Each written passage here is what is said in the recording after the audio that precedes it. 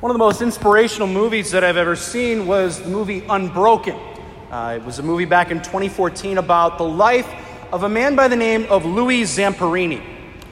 Zamperini was an American living in California, and he starred for the United States in the 1936 Olympics.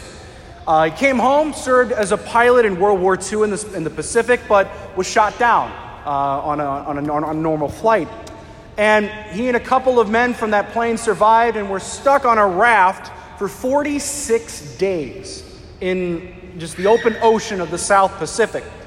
He was eventually captured by a Japanese ship, was a POW, and was brutally tortured throughout the end of that war.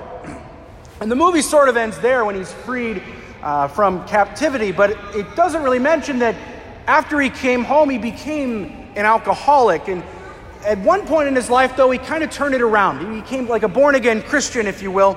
And he went back kind of preaching the gospel as an evangelist, sort of after the mold of Billy Graham. He went actually back to Japan in 1950, and he went to Sugamo prison in Tokyo, where a number of the people that tortured him were kept. And he went to those war criminals, preached them the gospel, and forgave them. It's amazing to think about it. This man who had every reason to hate those war criminals, every reason to despise them, every reason to think of them as unworthy. But he forgave them. He preached the gospel to them. He saw them as his brothers in Christ. He saw them as capable of redemption and capable of repentance. In our first reading today, we sort of see the apostles behaving the same way as Louis Zamperini did. We see Peter specifically engaging the people, engaging the Pharisees. In this early part of the first reading, we hear Peter sort of giving a laundry list of all the bad things that they had done, all the bad things that those people had done, how they wanted Jesus dead, how they wanted a murderer to be freed rather than the author of life himself. He sort of lays out everything bad that they had done. And we can see how Peter would have been personally hurt by everything that those Pharisees had done.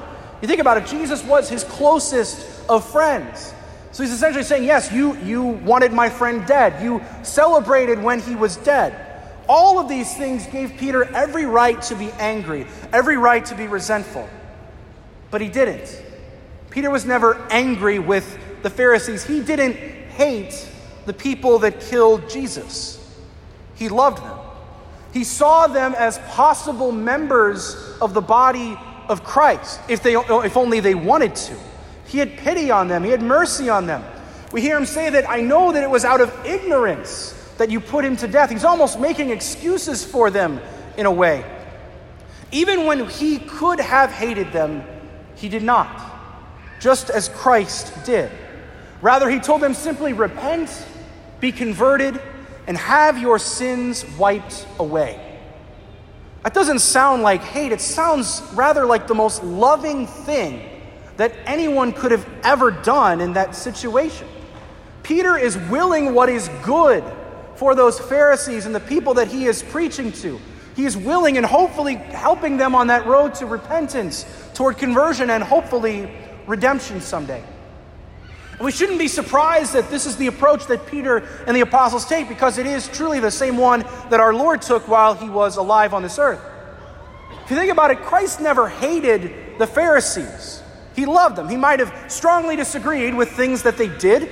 Think of maybe his cleansing of the temple. But he never hated the Pharisees. He loved them.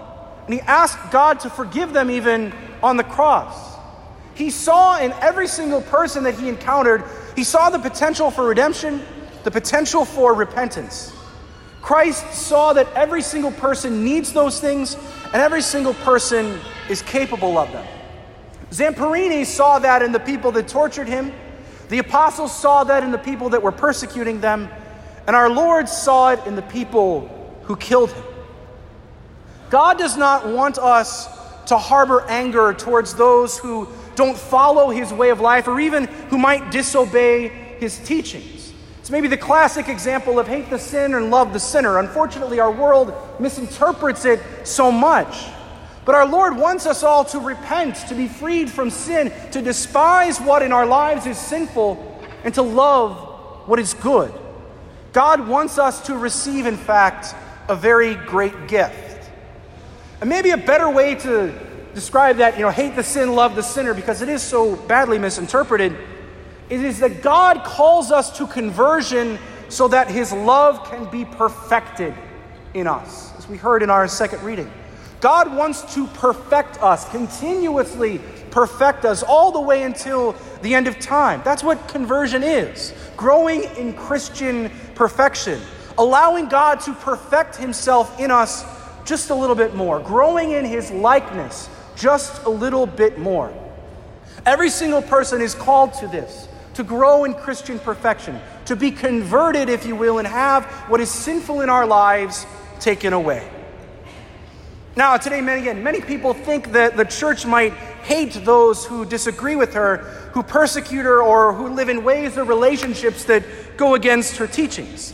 They misunderstand quite badly the philosophy of hate the sin and love the sinner. But we see that the church takes the same approach as Jesus and the same approach as the apostles in our first reading. Yes, we have to acknowledge sinfulness. But that happens so that we can be converted, that we can repent, and that we can be cleansed of our sins entirely. Holy Mother Church wants Christ's love to be perfected in every single member of the church. This isn't done out of hate, but it's done out of a desire so that everyone can live out their potential as God's children.